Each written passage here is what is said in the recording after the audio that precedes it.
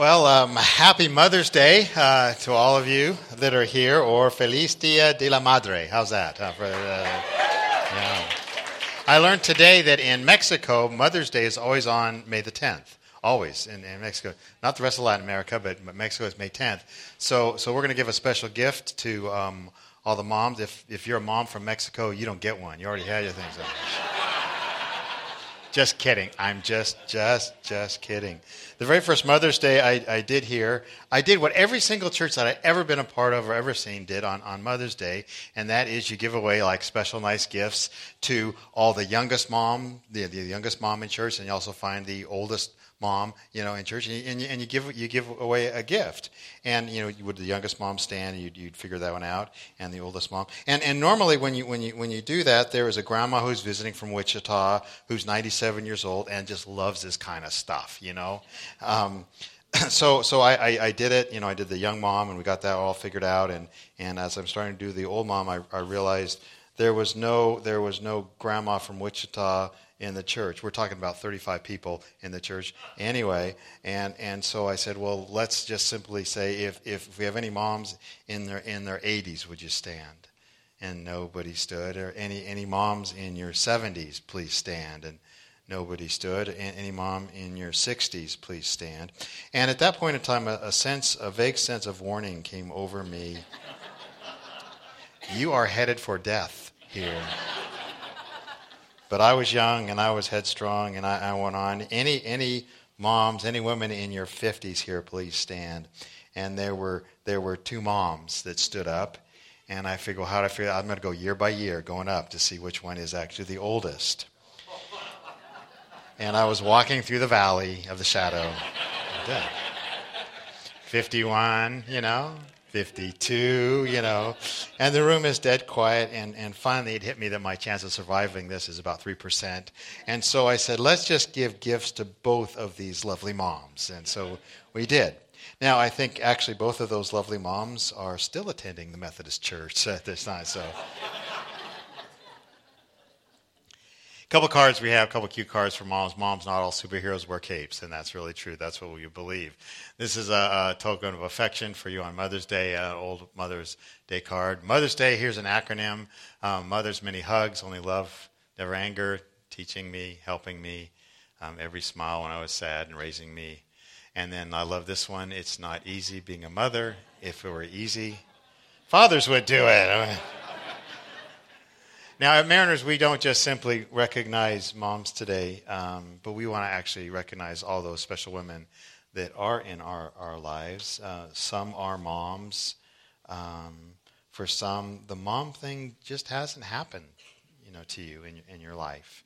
And so it is a hard, challenging day for you, and we understand that, and we recognize that. Some, I know, this is a really tough day because your mom passed away this past year. And this is the first year that you can remember that you are not sending someone in your life a Mother's Day card. And again, we're sorry for this, and we want to support you in this. And we want to say, actually, for all the women that are here, all the women that, you are special. You are very special. God gifted you. God has placed you in this community. God placed you in our lives, whether you're a sister or a mother or a grandmother or an aunt or just a close friend that supports us. And so what I want to do just simply in order to honor all the women here, I'm going to have all the men stand. Guys, would you stand up, please? Please stand up. And if your wife or mother's here, put your hand on your shoulder, if you would, and we're just gonna have you pray for your mom or your wife or your sister in Christ. Would you bow with me, please, and pray? So, Lord, thank you for the special women that you have placed in our lives and in our world. And I pray, God, that we as men would do the very best we can in giving honor to them in this. And bless them, bless this day, and we thank you in Christ's name. Amen. Hey, thank you, guys. Go ahead and have a seat, if you would. Please. There is, for all of you women that are here, there is a special little gift for you. It's a See's truffle, so make sure you grab one on your way out. It's our contribution to your diet. So anyway, if you go see. Hey, let's rate this last week, 1 to 10, with 10 being great and 1 being forget about it. I'd rather never have something like this again. Do you have any 9s or 10s here? The 9s or 10s are, yeah, we don't like you very much. So sorry about that. Do we have any 1s or 2s? It was just a miserable, horrible week. Any of you like that? Yeah, okay. There you go. Thank you for being honest about that. How about between like 3 and 7? Any of you, 3 and 7? Get your hands up, if you would, please. Yes. Most of us live, I would think, life between 3 and 7, don't we? I mean, somewhere. It's okay. It's pretty good. Yeah, life's good there. It's not so good. It's about a 6, or it's about a 7. And we did those fun Mother's Day cards. We found some other ones that are probably more realistic about mothers and Mother's Day about your week. Go ahead and hit the first one. I don't need a big fancy vacation. I'd be happy with a trip to the bathroom by myself. All I want for Mother's Day is Ambien and a hotel room. How about that? And then, I love you so much, my darling, but the second your father comes home, I'm going to bust out of here like I'm escaping Alcatraz. Do any of you moms ever feel that way? And some of us, if we translate it into our world and the way our world is going, we really understand that.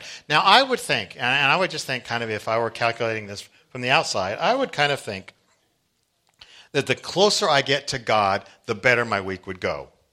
Wouldn't you think that? I mean, the closer you are to God, the closer you get to God, the better your week is going to be. If I'm really, really, really close to God, then I'm going to make more traffic signals. That's just simply the way it's going to be. And if I'm far away from Him, then I'm going to get flat tires and all those kinds of things. And so we kind of judge life that way. God, I'm closer right now. I'm doing good. I'm treating people. It's going to be the best day of my life. It's going to be really good and all those kinds of things. It doesn't work that way, does it? I wish it did, but it doesn't. We're in a series we're calling Keys to Spiritual Growth, and we give these little key tags away, that kind of help remind you of the things that we want to be talking about, and they kind of say how we're supposed to live it out, because there are principles and keys to growing. And the first one we gave you was surrender, and that may be the hardest, because you have to continually surrender your heart and your soul to Jesus Christ. Continually. It's not just a one-time thing you did up at camp a long time ago. It's not just something maybe you did in church, or you only do Easter when you come here. It is something that you have to do every day. Jesus said every day, give your heart and your soul and your life to me. Every day, surrender your will. Second one was acceptance. We have to accept, just as Kendall sang, I am a sinner. I accept the fact that I am broken and I need God. And then last week we talked about confession, how you have to be real and open up about your sin, so other people can come alongside you and encourage you and help you understand God's grace and forgiveness. That's part of it. If you want to grow spiritually, and most everyone I talk to does, these are the things that we have to go through. Well, this morning we're going to take a second and talk about ownership. If I want to grow spiritually, I have to own my part in my spiritual growth. I have to own it. Now, the life that God gives you and me is this wonderful thing of forgiveness, and that's free. It is given freely. It's a free gift from God, this salvation thing. When we talk about a Savior, forgiveness in Jesus is free. That's the God's part in this. But how I work this thing out and how I live this out, there is a my part in this. Philippians says this, in the Bible it says this, continue to work out your salvation with fear and trembling. Well, again, what I want to say is salvation is the free part. In Christ, you were forgiven freely. It's done. That's the cool thing about it. He has worked something into me, but I need to take ownership to let it live through me. You follow that? I need to take ownership to let it grow in me. Now, you look at the verse, it says, well, with fear and trembling. You think, well, what does that mean, fear and trembling? I'm supposed to do this with fear and trembling. Whenever I see that, I think of my dog. My dog is not particularly that smart, but he's smart enough to know that when he sees me with a towel and with a dog shampoo, a fate worse than death is bewaiting him, okay? My dog, like many dogs around, hates baths. He's a water dog, too. The thing that just blows my brain on this one. But anyway, as soon as he sees me, he knows life for him is over. And he's got these big doggy eyes, that all of a sudden get real big. And he's got the ears that just go boom, down. And his butt goes down on the ground. And you have to drag him. Honestly, you have to drag him into. I think, I'm giving you a bath in the bathtub with warm water, for crying out loud. And I'm rubbing you all down. I wish somebody would do that for me, But it doesn't happen that way. And he's shaking all over the place. And I think sometimes we think, oh my gosh, this salvation thing, I've got fear and trembling in it. It's not that. The word fear and trembling in the language that the Bible wrote actually means with respect and awe and wonder. Meaning, I can't believe I can live for God in this world, and I am awed in the fact that I can now grow in my faith. And I have, a responsibility to take my part in this. I know it's Mother's Day, so please forgive the football illustration, but I got to do it, okay? For instance, we just got done with all the NFL draft, and it used to be not a big thing 10 years ago. Now they take 3 days on ESPN to do it, for crying out loud. And, you get this guy drafted in the 10th round or the 12th round. Let's suppose that there's somebody who's drafted first round as the quarterback, one of the key players on the team. That person drafted number 1 as the quarterback has that sense of what I would say respect and awe, that they thought so much of me, they would choose me. And now I have a responsibility to do everything I can and to be everything I can for this position that I am now called to. And this is exactly what Paul is saying here with the sense of kind of a fear and kind of the sense of awe and the sense of respect on God has now placed me in this world, in this place, and I am unique on my, quote, team or unique in my world. God says, I'm choosing you. You're the guy. And I'm putting you in Half Moon Bay and in your house, in your neighborhood, in El Granada, in your high school or in your middle school. I represent Jesus Christ, and I am his person in my world. And God is saying, this is your time. I drafted you. The game's going to begin, so make sure you're ready to work this thing out. Now own it. In this broken world, own it. In this unfair world, work out this thing that God has put in you. The Bible says put off your old self. Here it is in our new life. We put off our old self. That's like take off the old clothes, which is being corrupted by its deceitful desires to be made new in the attitude of your minds. Put on the new self. Put on a whole new thing.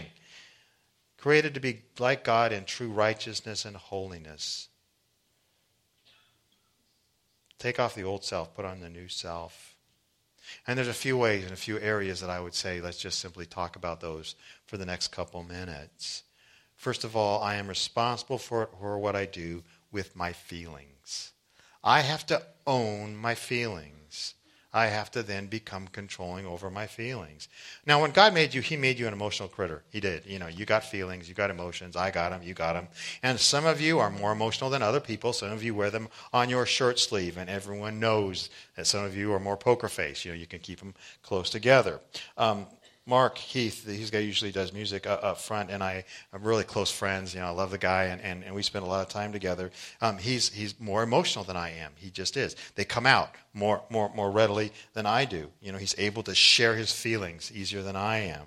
He's able to fully feel what's happening. I, on the other hand, am normal. Okay, at least I think I am. But we all, on the inside, whether we reveal them or not, we all have feelings about things, about life, about situations, about things that come our way. We're all emotional people. And if you've been here for this series, we've been talking about how many of the spiritual problems we face and the stupid things we do, actually we can trace them back into the Bible book of Genesis, where it all started. Because God is saying, man, this is where it all kind of began. And it reveals us so well. And we remember the story, the situation with Cain and Abel. And maybe you know the story. They were the first kids from Adam and Eve. And there's a rivalry. Again, sin fell into this world, crashed into this world, and there's a rivalry between both of them. And Cain is jealous of his brother. Now, jealousy is an emotion, and it turns into hatred, because that's what happens to it. Okay? Now, the best way to respond to hatred is always to remove the problem. That's what we do. Whenever you hate something or somebody, you try and remove the problem in some sort of way. You can minimize them, or you can separate yourself from them, but hatred actually, if gone unchecked, will try and eliminate or remove the problem. And so Cain's response is, I'm going to kill him. Hate him. Kill him. and he's kind of huffing and puffing. And God shows up here. And this is really interesting, that God's interaction with Cain on this, because it reveals the need we have to own the emotions at the moment when we have them. It says, then the Lord said to Cain, why are you angry? Why are you looking down? Will not your face be happy if you do well? Do you see that? You see the ownership that's there? If you do not do well, here it comes, sin is waiting to destroy you. Its desire is to rule over you, but you must what? Rule over it. I have to take ownership and responsibility for my feelings.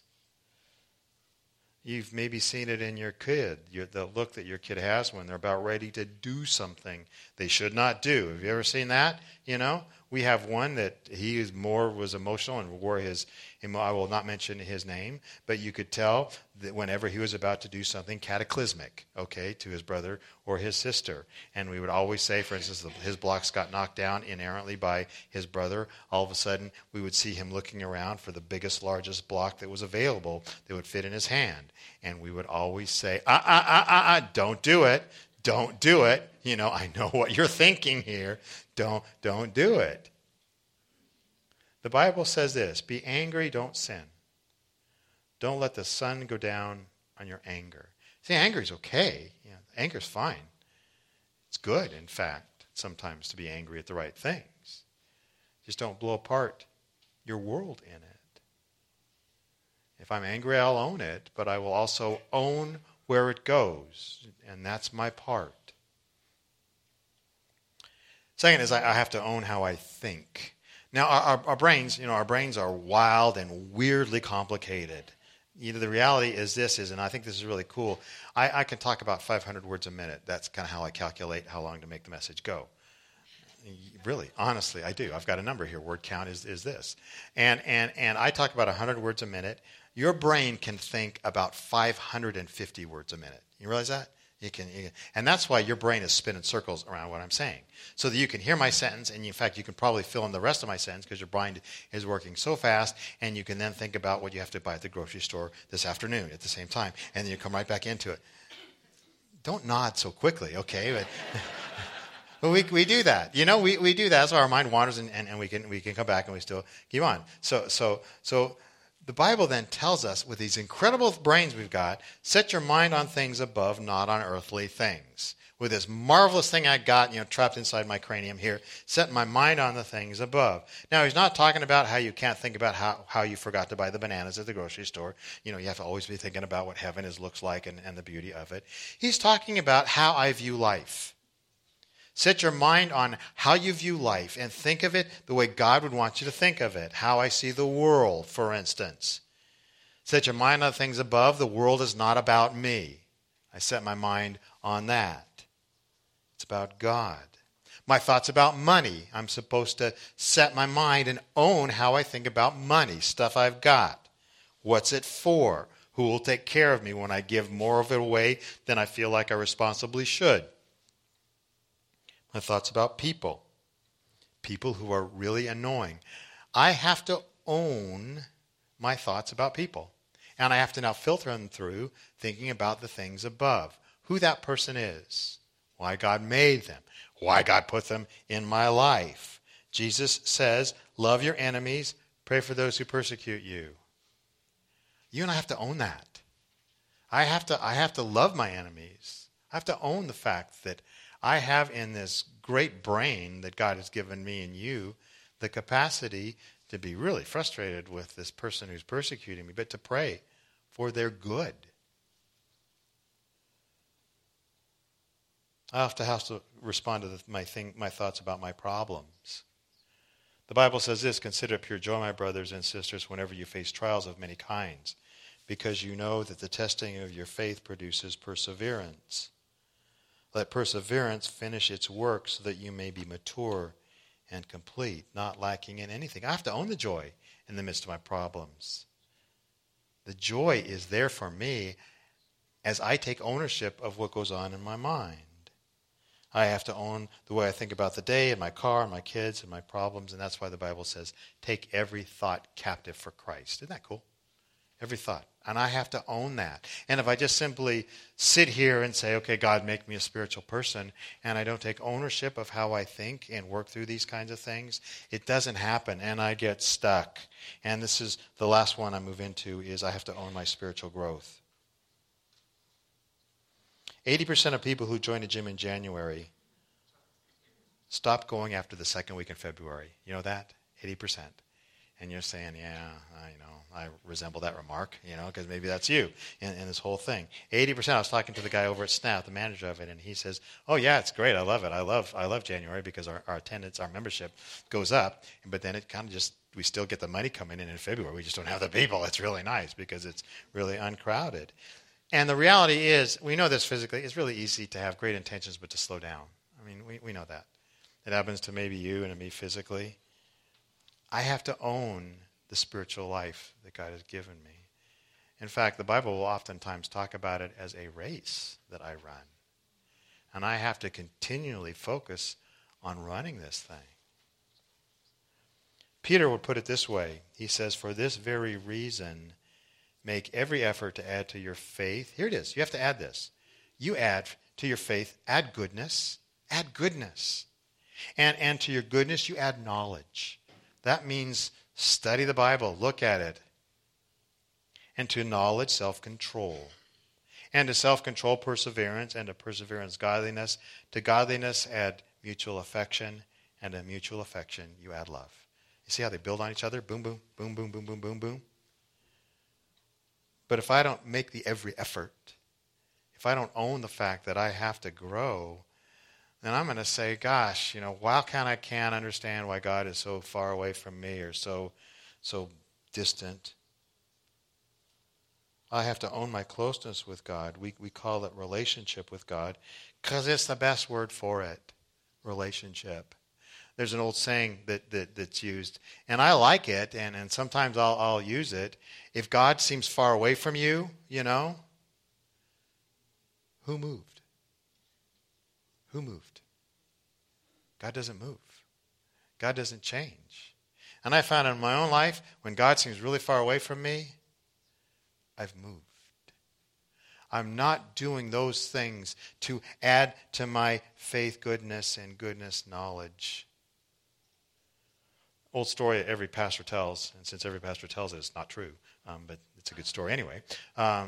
It's about a pastor who shows up to this old guy who quit coming to his church. He just stopped coming, and the guy hasn't been to the church for a long time and feels feels far away from God. And so he invites the pastor in, and they just sit there staring at the fireplace, and the pastor wants to make a point. You've probably heard this before. And so he reaches into the hottest place of the fireplace with the tongs and pulls out an ember that's just kind of cooking hot and flaming. And after a few moments, as he's removed this ember and kind of put it to the side on a hearth, the thing just goes out. And then he takes the ember and he just moves it closer to the fire, and all of a sudden it does what? You've done this before. Poof, goes on. Closeness to God creates the fire. The guy got the point. You get far away from God and you flame out. You do. And so we say you should come here. You should come here often, not because we need to boost attendance records, because we need more people to throw stuff in the bucket. We say this because your spiritual health happens when you connect with God in community, and this is a good place for it. You're exposed to God here and to the people of God, and your heart is changed as you are exposed to God. I own my growth. I own my growth. I read the Bible. Why? Because it feeds my heart. I read it sincerely. I want to know more about God and who He is. I don't read it to check off a little box that I've read the Bible today. That means nothing to God. It certainly means nothing to me. I read it because I want to know this God. I own my growth. And I pray, not long, formal, already set aside, pre-published prayers, because somebody else prayed those things. I talk to God about my day. I talk to God about my circumstances. I talk to God about my situation. You should too. When you're driving home, just a quick in your mind, God, how can I be a blessing to my mom today? That's all you have to do. God, I acknowledge you in this place. We need to grow into maturity. I have to own my growth. I have to own that. Well, am I in this thing all by myself? Any of you water ski? Any of you like to water ski? Any of you really good at this? Yeah, kind of. You're afraid to admit it if you are. I remember the first time I tried, and the emphasis is on the word tried, because I'm not that coordinated, and I was in the water, and if you've ever done it, you're sitting there in this lake, and the water's up to here, and the boat's far away, and you're seeing everything, and you're afraid you're going to get run over by some other boat, and there's this big rope that's there, and you're supposed to hold on, and you got your skis up, and the guy that was doing it, he says, I'm really good at teaching people how to do it, and so I said, well, what do I do? And he said, well, just pull yourself up. It's like, well, that doesn't sound hard. Those of you that have done it, And so all of a sudden, the boat took off, and I pulled myself up, and I'm holding the rope like this, and I'm kind of getting up, and I'm kind of wobbly. And then they said, well, straighten your arms out. Now, those of you in physics understand this. So I straightened my arms out, and as soon as I straightened my arms out, the rope went slack. And when the rope went slack, I kind of stalled right here, and then all of a sudden the rope tightened up, and I went, and I lost my shorts, come right out of me. I just jolted right out of my shorts. Let go of the rope, So I did, and they said, no, you can't do it this way. You got to lean back more. So next time in the water, it takes off, and I'm leaning back more, and I kept leaning back. Now water's coming all up my shorts, and I had to let go. And then they said, no, you have to lean more forward, and of course that doesn't work. And then you have to hold on longer. Then you have to let the boat do the work, and you have to crouch more. And then I have to stand up straight more. And it was a frustrating, exasperating day, and I'm hating life, and they're hating life, and they haul me in. I just say, who made this stupid sport? Anyway, now. Once you get it, and those of you that have water skied know, once you get the physics of it, and it all comes together, you just pop up like a cork. It is amazing when you just go whoop, and you're up. And all of a sudden you realize you're in partnership with this massive thing in front of you that's pulling you all around the lake, And you got this big old engine, and it's got all these horsepower and all this water displacement and BTUs just going through, and you're flying through the water, And there's this, it's a fun deal. And the Bible says this, and listen, I'm going to read the whole verse that we started out with. It says, continue to work out your salvation with fear and trembling, with awe and respect. Here it is, for it is God who works in you to will and to act in order to fulfill his good purpose. God has a purpose in your life for that.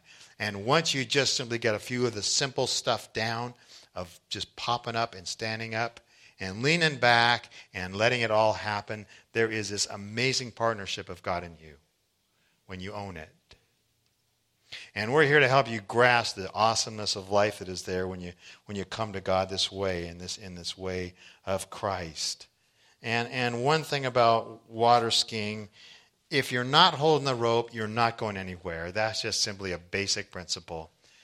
And in our case, as we talk to you, the rope that attaches you to God the Father is, of course, Jesus Christ. Holding on to him, you are now connected to the source of all power. You're connected to God. And it connects you to God in a direct way. Not through a church are you connected to God. You can come here all you want. It's through Jesus Christ alone. And if you would like to be connected to God through Christ, it's believing that God loved you enough that he sent his son Jesus down to this earth. And he lived among us, and he saw that we are sinners. If it's not one thing, it's another. And our own goodness could never commend us to such a holy God. No matter how good we are, we never could make it to God because he's much holier than we could ever have imagined. So someone needs to pay the penalty for the stupid, sinful stuff we've done. And Jesus did.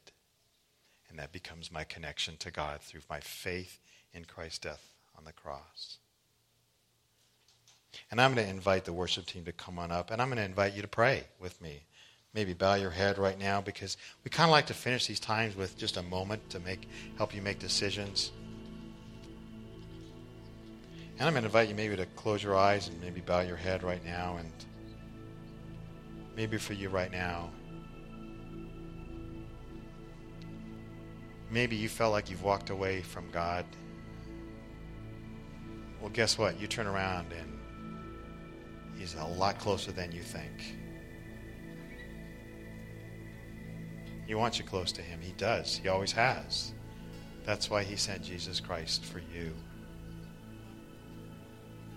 And if you're here needing what we would call salvation, man, he's a Savior and I'm a sinner. Maybe going against so much of what you've thought about Jesus in the past. Maybe your prayer is, Jesus, okay, I'm opening my life to you. Understanding that you were willing to pay a penalty for me. You took the wrath of God on yourself. You died on the cross. So forgive me. Cleanse me. Help me.